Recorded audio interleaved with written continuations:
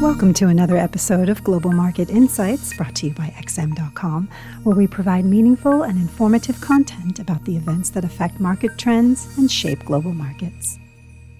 It's Monday, December 4th, and this is the Market Comment Podcast at XM.com by Marios Hadjikyriacos. I'm Christina Marujas. The meteoric rally in gold prices came to a crescendo early on Monday, with the precious metal hitting a new record high above $2,100 per ounce before running into a wave of profit-taking and subsequently retreating. With the global economy losing steam and inflation cooling off, real rates have declined substantially as markets brought forward the anticipated timing of Fed rate cuts, which in turn has served as rocket fuel for gold prices. Geopolitical demand has been another driving force behind this blistering rally. Tensions in the Middle East have fueled demand for gold as a hedge, while direct purchases from China and other central banks to diversify their reserves amid a new Cold War climate have also played a crucial role in lifting prices this year. The fact that the breakout today happened in a thin liquidity environment during early Asian trading complicates matters and perhaps explains why gold got hammered back down so quickly. That said, the broader landscape for gold seems favorable heading into the new year, with the world economy staring down the barrel of a mild recession and central banks anticipated to slash interest rates significantly to cushion the blow. Meanwhile, oil prices have been unable to capitalize on a series of encouraging developments lately. An extraordinary decision by OPEC Plus last week that saw the cartel announce deeper cuts to oil production was met with skepticism from traders who doubted whether all OPEC nations would adhere to these voluntary production cuts. Similarly, some missile attacks against commercial ships in the Red Sea over the weekend were not enough to spur buying appetite in energy markets either. The Pentagon said a U.S. warship shot down 3 drones in response, with Yemen's Iran-backed Houthi rebels claiming responsibility for these attacks in an escalation of the regional conflict. Oil prices dropped further on Monday despite the prospect of reduced supply, which underscores that the market is more concerned about weakening demand and views the OPEC Plus supply cuts as insufficient to balance things out, especially with U.S. production at record levels and rising.